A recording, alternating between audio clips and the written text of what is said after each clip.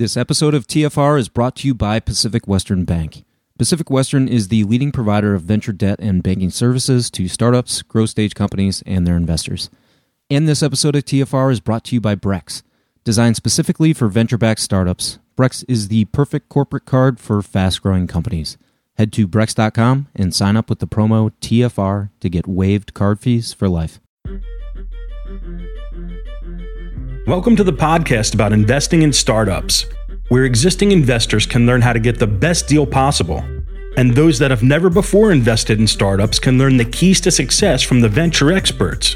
Your host is Nick Moran, and this is The Full Ratchet. Welcome back to TFR for another Cram session.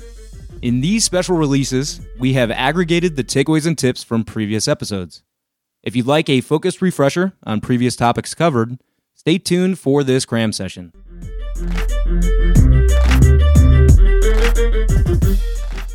In the next segment, we have the takeaways and tips from how Amazon, Fitbit, and Snap won where Apple, Pebble, and Google did not, with Ben Einstein.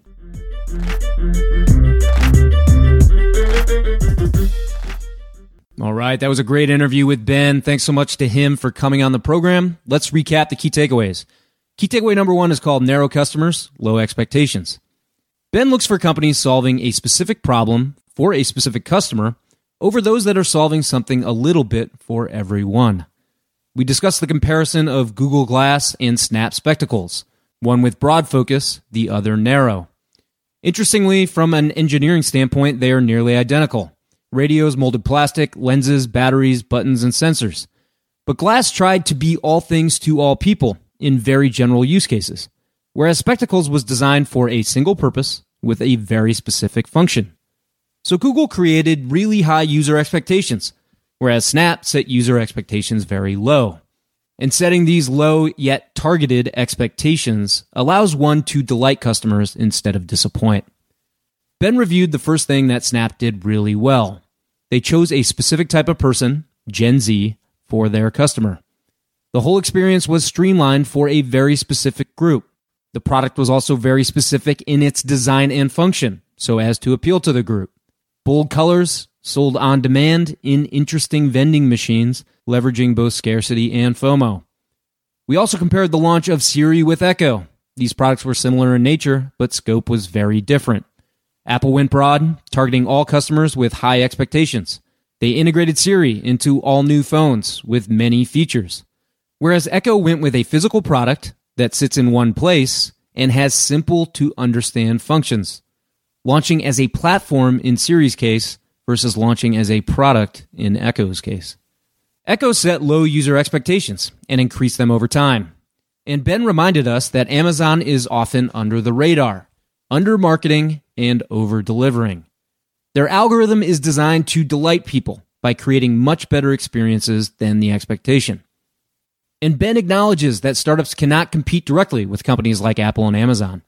In his example, he said that there were 1,500 people working on the Echo before launch. But what startups can do is change the game, create unfair advantages by focusing on a specific problem. Startups do have an advantage. They are small, flexible, and can approach problems in unique ways. We also discussed the second thing that Snap did really well with the Spectacles, which we will cover in key takeaway number 2, crossing the chasm with benefits, not features. Ben has noticed a recurring issue with failed hardware startups. They are too focused on features over benefits. Here we reviewed the example of Fitbit versus Pebble. Fitbit chose something that the mass market cares about, health and fitness, and they built a brand around the fitness use case. The product, website, and even retail locations reflect a lifestyle brand.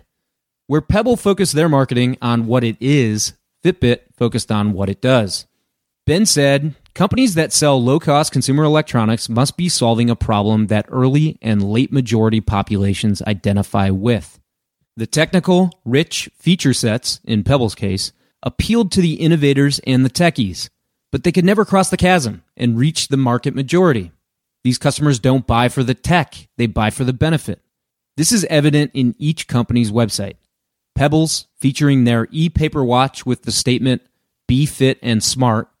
Fitbits, featuring a woman running in the rain with the statement, find your fit. Benefit-oriented brand marketing evokes emotions, and this is how the success stories have reached the mass market. Okay, and then key takeaway number 3 is called Just Say No to Crowdfunding. Ben is the first investor I've spoken with that is down on product-based or donation-based crowdfunding. He said it's a focus issue. The founders are focused on designing a video that converts rather than creating a product that delights. Ben said that, quote, "It's so much more powerful to have someone give feedback on how their experience actually was using a thing versus someone buying into the idea of a thing, which almost inevitably will let them down," end quote. He wants to hear founders talk about the 10 people that are using and loving the product. He wants to see videos of excited users talking about their experience. From his standpoint, 10 real delighted users are much more powerful than 10,000 non-users that hit the back this campaign button. And Ben did suggest that the most important part of this is an intense focus on how you can learn as fast as possible, as early as possible, before you ship. Okay, let's wrap up with a tip of the week, and this week's tip is called A Thesis Begins with a Moat. Defensibility, switching costs, barriers to entry. We hear these terms often when discussing startups. It's not only important to build something of value, but value that can be protected. Many in venture capital refer to this as the moat. Renowned investor Terrence Yang was asked recently, as an investor, if you could ask founders only one question before making a funding decision, what would it be? And Terrence's answer, how are you building an unbreachable moat protecting a very valuable castle? There are different types of factors that can create a moat, some internal, others external. An external example would be regulation. In a previous life, I have dealt with regulatory agencies, including the FAA, while working in aerospace and defense, and the EPA, while working in the water industry.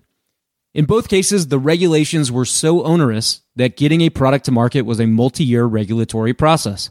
We even employed lobbyists to work on our behalf. While this put strain on our new product development efforts, it also created enormous barriers to entry, protecting the value of products in market. There are also internal factors that create moats. These are factors that reside at the company or product level. Union Square Ventures has a thesis to invest in companies with network effects. Big surprise, central to their thesis is a moat. Network effects drive more user value, raise entry barriers, and increase switching costs. The problem with external factors is they often do more to limit innovation rather than promote it. External factors favor the incumbent, whereas internal factors favor the innovator.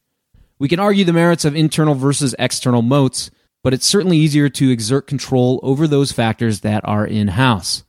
If the moat exists at the product level, you own the moat. If you've hired a band of brigands to build and manage your castle's moat, you may own the customer, but the master of the moat owns you. Now, as an investor, instead of looking for startups with a variety of different moats, what if your thesis had a built-in moat? What if the very category of startups you invest in creates enormous barriers to entry, brand equity, and high switching costs? This is why I invest in smart hardware. Today, Ben mentioned a quote from Brad Feld. I don't invest in hardware, I invest in software wrapped in plastic. There's a big difference between a dumb gadget that collects dust and a smart device that gets more useful over time. Shelfware is to SaaS as the gadget is to smart hardware. There are a number of different reasons why I invest in smart hardware.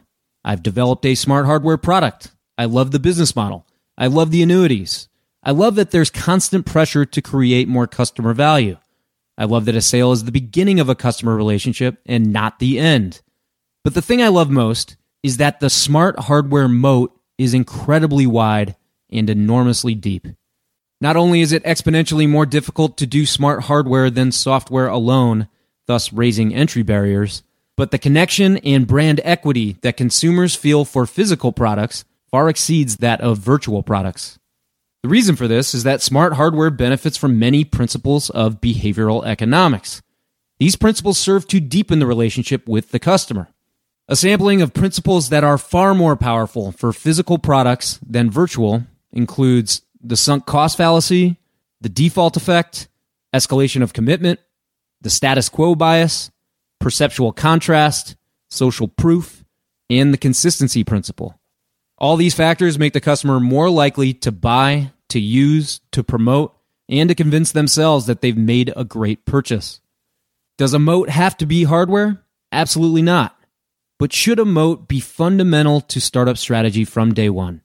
You know my position.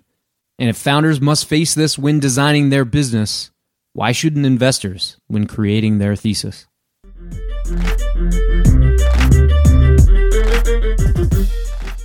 In the next segment, we have the takeaways and tips from The Importance of Storytelling, VCEQ, and the LPGP dating game with Trey Hart.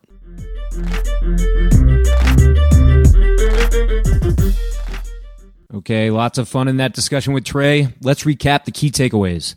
Key takeaway number 1 is the general partner, limited partner dance. We kicked off the conversation by discussing the importance of storytelling. This transcends the LPGP relationship and even the venture business. One's ability to synthesize their experience and craft a compelling narrative is essential in relationships and in sales. Ultimately, a VC pitching an LP is a sales process. Both capital and expertise is for sale. Trey emphasized the importance of timing during this engagement. He said that one needs to know when a sale is going to happen. The people that stand out are those that understand the cadence of fundraising best. They need to know when to push and when not to push. And the reality is that a lot of LPs don't know what they're looking for, which can put a lot of stress on the GP. Trey suggested that the most important component is framing the conversation. He aims to have an open and transparent meeting where the LP is clear about what he's looking for so as not to string along the GP and waste everybody's time. As he said, there are way too many people to meet in this business. It would serve everyone to clarify intentions up front and engage under the right pretense. Okay, key takeaway number 2 is called GPs that stand out. Trey thinks of GPs in 2 groups.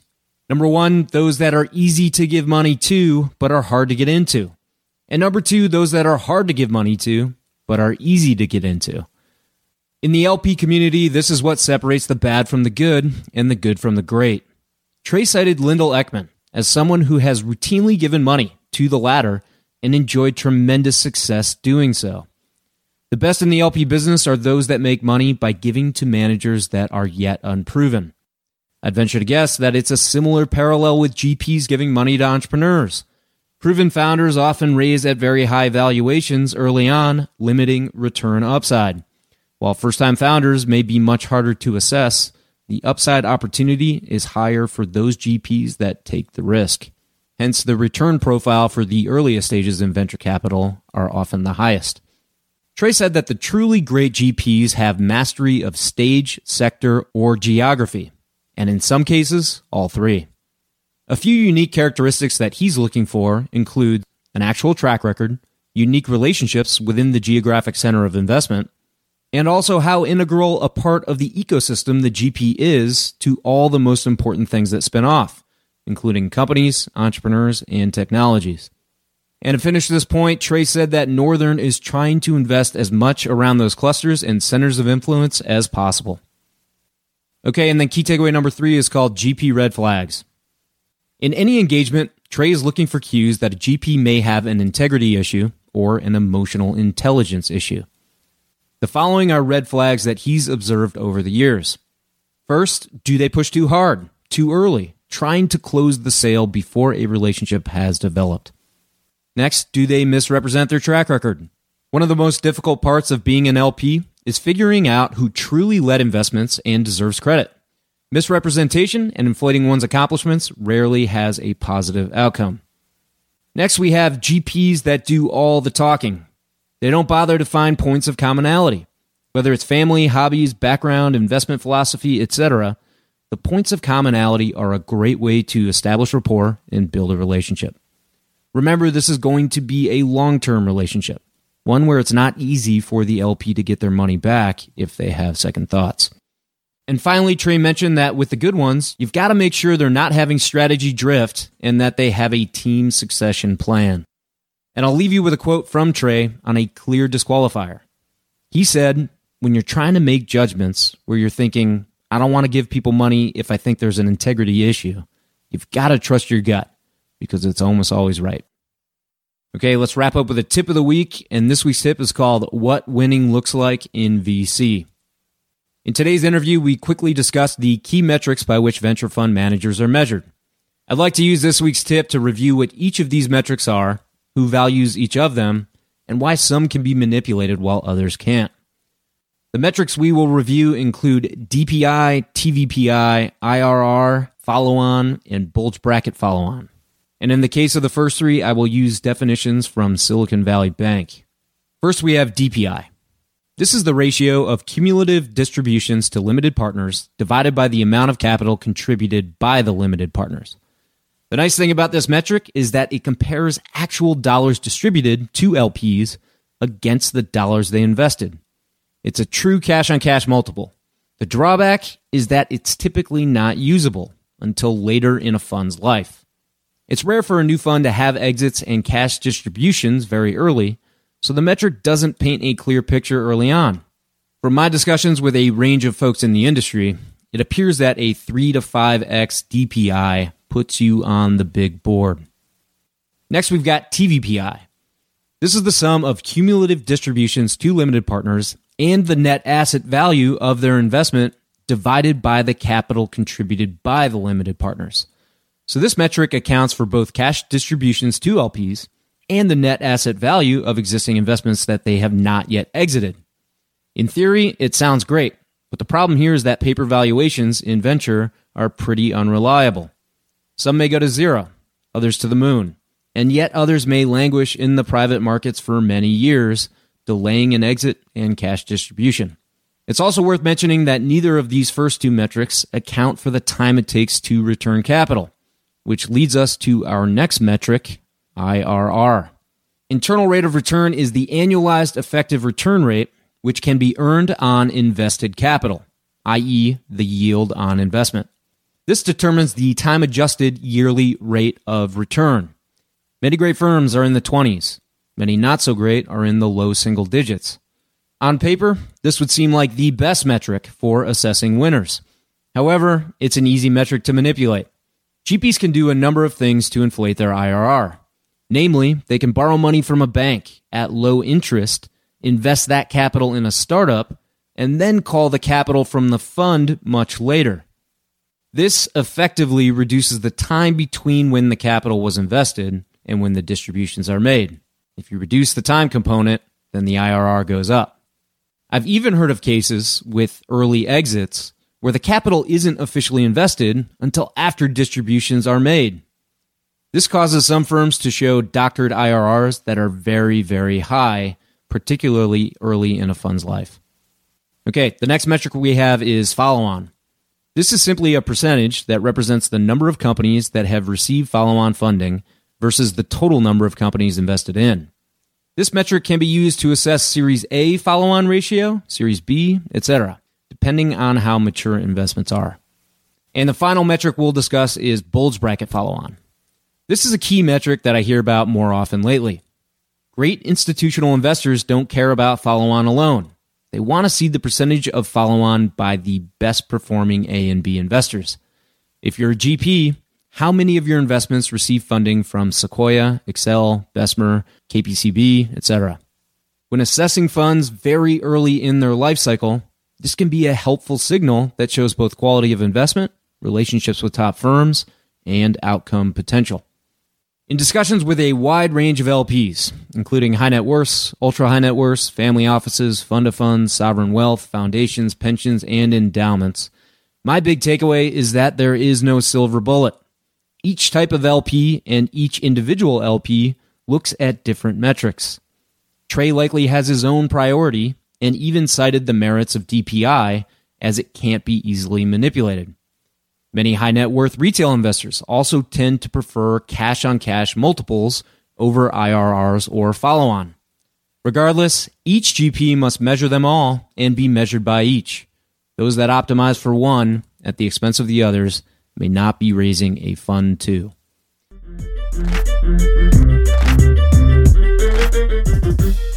This episode of TFR is brought to you by Brex. Your startup is going to change the world, and the right corporate card will get you there even faster. The Brex Corporate Card for Startups offers 10 to 20 times higher limits than traditional corporate cards, automated expense tools, and huge rewards like 4 times points back on travel, 3 times back on restaurants, and 2 times back on recurring SaaS spend. And all with no personal guarantee. Sign up at Brex.com and get waived card fees for life with the code TFR. And this episode of TFR is brought to you by Assure. For over 3 years, Newstack has been raising capital on a deal-by-deal basis, allowing individual investors to select each startup investment. Assure is the company behind the scenes that powers this process. When we have 10, 20, or 30 angels investing in a startup, we can't put all those folks directly on the startup's cap table. So those investors are rolled into a special purpose vehicle that occupies just one line item on the cap table. And Assure handles all ongoing fees, finances, and K1s for us. We pay a one-time upfront fee and avoid all the required yearly admin filings and bills. If you run an angel group, or you would like your LPs to invest in deal-by-deal sidecars, go to assure.co/TFR for 20% off your first SPV. And this episode of TFR is brought to you by Pacific Western Bank. Pacific Western specializes in providing financial services to startups, growth-stage companies, and their investors, helping to navigate financial obstacles by providing access to funds and expertise. Pacific Western's customized products and team of venture banking specialists provides a banking experience designed specifically with startups and VCs in mind.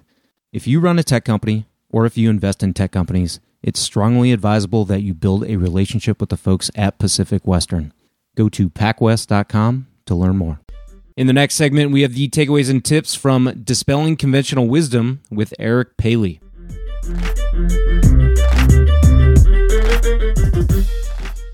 Wow, I think that was one of my favorite interviews of all time. Thanks again to Eric Paley for joining us on the program. Let's recap the key takeaways. Key takeaway number 1 is called Capital as a Magnifier. Before we got into the study, Eric first reviewed the fundamental principles of raising capital. He said that VC is a magnifier of whatever you have. It can magnify the good things or the bad. There is pressure for VCs to deploy capital and increase their assets under management. They want to raise fast and deploy fast, which is great for strong businesses that are undercapitalized. But for those that haven't determined how to grow in an accretive way, capital only magnifies their problems. While growth is the best way to assess if the market cares about your product, companies often throw money at things that aren't working. Founders and investors are equally culpable. The founders are chasing growth, and the investors are pushing for it. Yet scaling things that don't work only damages the long-term potential of the business, and it becomes very hard to unwind.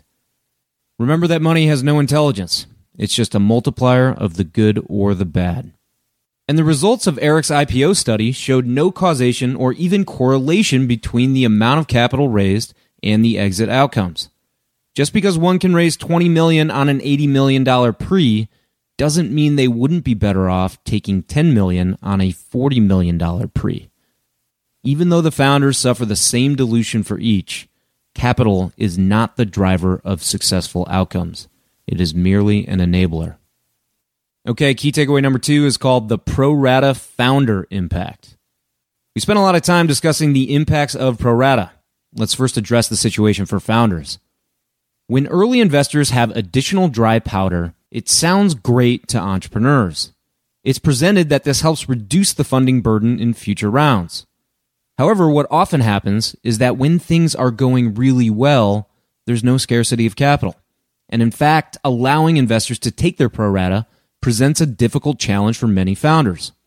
I just went through this situation with a founder doing a Series A. There was so much demand for the round that he was feeling the pressure from all sides to limit their follow-ons. So unfortunately, when things are going well, this is not a positive.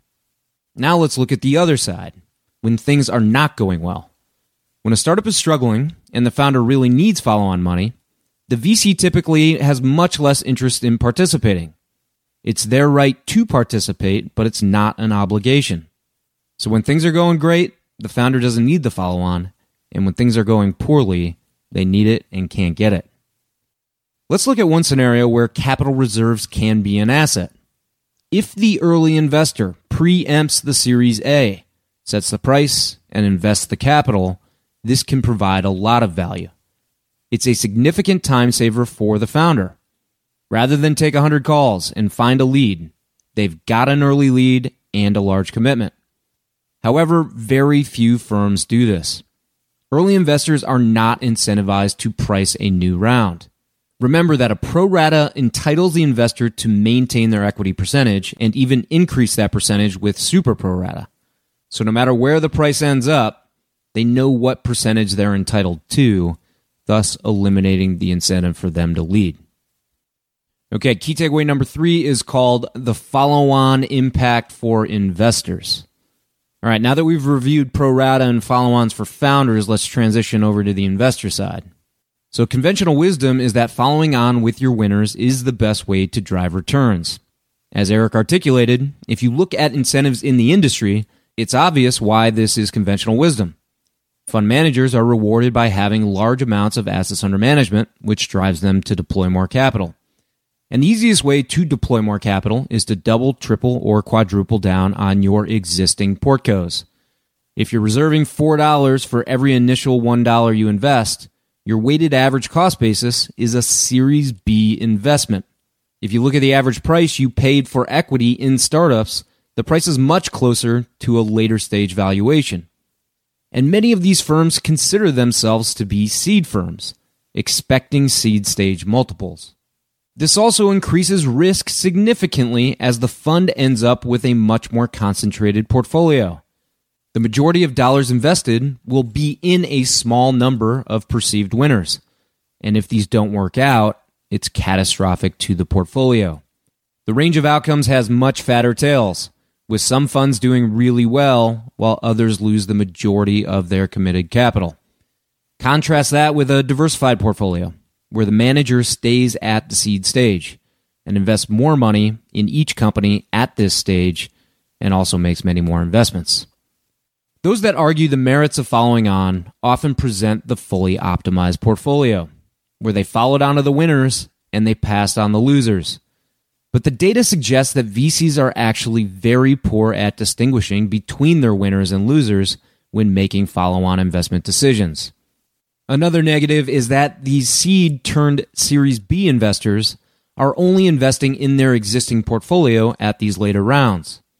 Without realizing it, they become Series B investors that only have access to a very small number of companies being funded at B. If access is everything in venture, why would an investor limit themselves to such a small slice of the market? According to Eric, this would mean that every firm believes that their Series B graduates will outperform all the other Series B companies getting funded. A final counterintuitive aspect is that pro rata investors want to invest more money when the price is higher. So while typically investors want the best price, those already in the deal put more money in when the price is high. Eric told us the situation with his company, Brontes, where a previous investor wouldn't lead the deal at $30 million because they thought the price was too high. But when someone else decided to lead at $50 million, they wanted to make an even larger investment. The final point that Eric made on the problem with pro rata is that from a return standpoint, the first check-in is always the check with the highest returns. For those really looking to improve their returns, and not just assets under management, maybe the focus should be investing more early instead of late. Okay, let's wrap up with a tip of the week, and this week's tip is called What Killed Sprig. If you've been following tech media this week, the big news was that Sprig is shutting down. We've spoken a number of times about Sprig with Samil Shah and others on the program, and lauded the company for its incredible rise from fledgling food delivery startup to the next on-demand unicorn. Different from many other food delivery startups, Sprig was full stack. They created the recipes, their chefs prepared the meals, they had a fleet of delivery folks often pedaling around the streets of Chicago. Their well-crafted meals were a hit amongst the busy urban professionals looking for a healthier alternative to takeout. In a way, they had created their own restaurant with no dine-in option and the guarantee of delivery in less than 20 minutes. Personally, I value delicious hot meals. I often like to eat dinner at home. And above all, I don't want to spend an hour cooking something mediocre or waiting for cold, unhealthy delivery. For those reasons, I was an immediate Sprig convert. During the first couple weeks of use, I was impressed. The food was pretty good, not always hot, but quick and satisfying. I recommended Sprig to friends. They recommended to their friends. And a lot of people in the extended network were beginning to use Sprig. Then slowly, I began ordering less frequently. Eventually, I stopped altogether. As I spoke with friends, it seemed like they went through a similar cycle. Everyone was excited at first, and then slowly stopped using the service. As I reflect on my churn story, a few things come to mind. Number one, delivery was inconsistent. Most nights, the food arrived in less than 20 minutes, but there were a couple scenarios where they had issues and it took over an hour. As you can imagine, this was both confusing and frustrating as the app showed a delivery person doing circles around my building while I convinced myself I was going to starve. The second thing that comes to mind in my churn story is that delivery was awkward. Sprig made a decision that I thought was really smart. They disallowed the customer from paying a tip. I thought this was brilliant, as I always find it awkward to figure out how much to pay a delivery person. 20% of the meal price, 20% of the meal price plus a few bucks.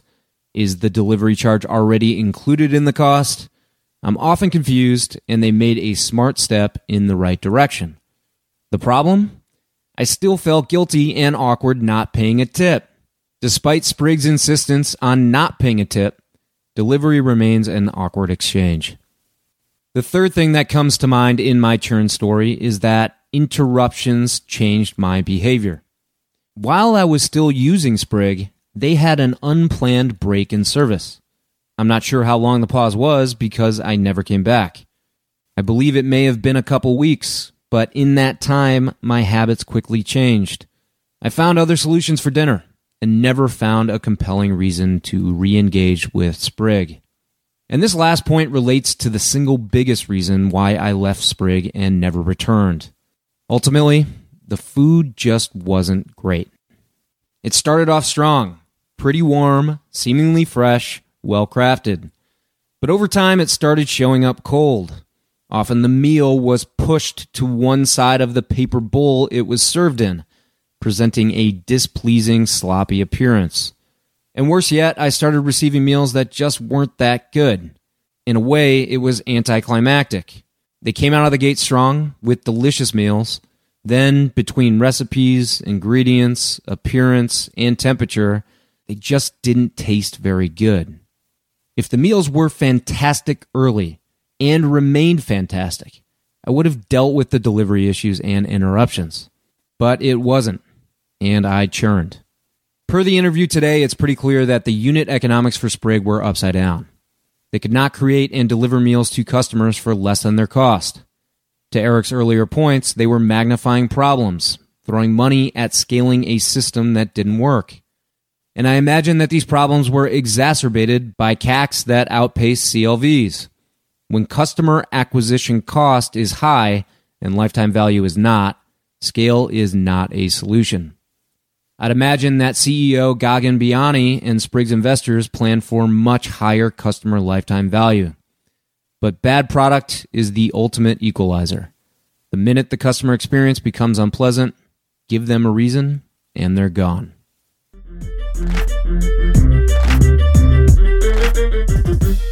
That will conclude this Cram session installment. Jump on the TFR website at fullratchet.net today to sign up for the newsletter and receive all the info on special content, episodes, and the best articles written on startups every week. Until next time, over-prepare, choose carefully, and invest confidently. We'll see you next time.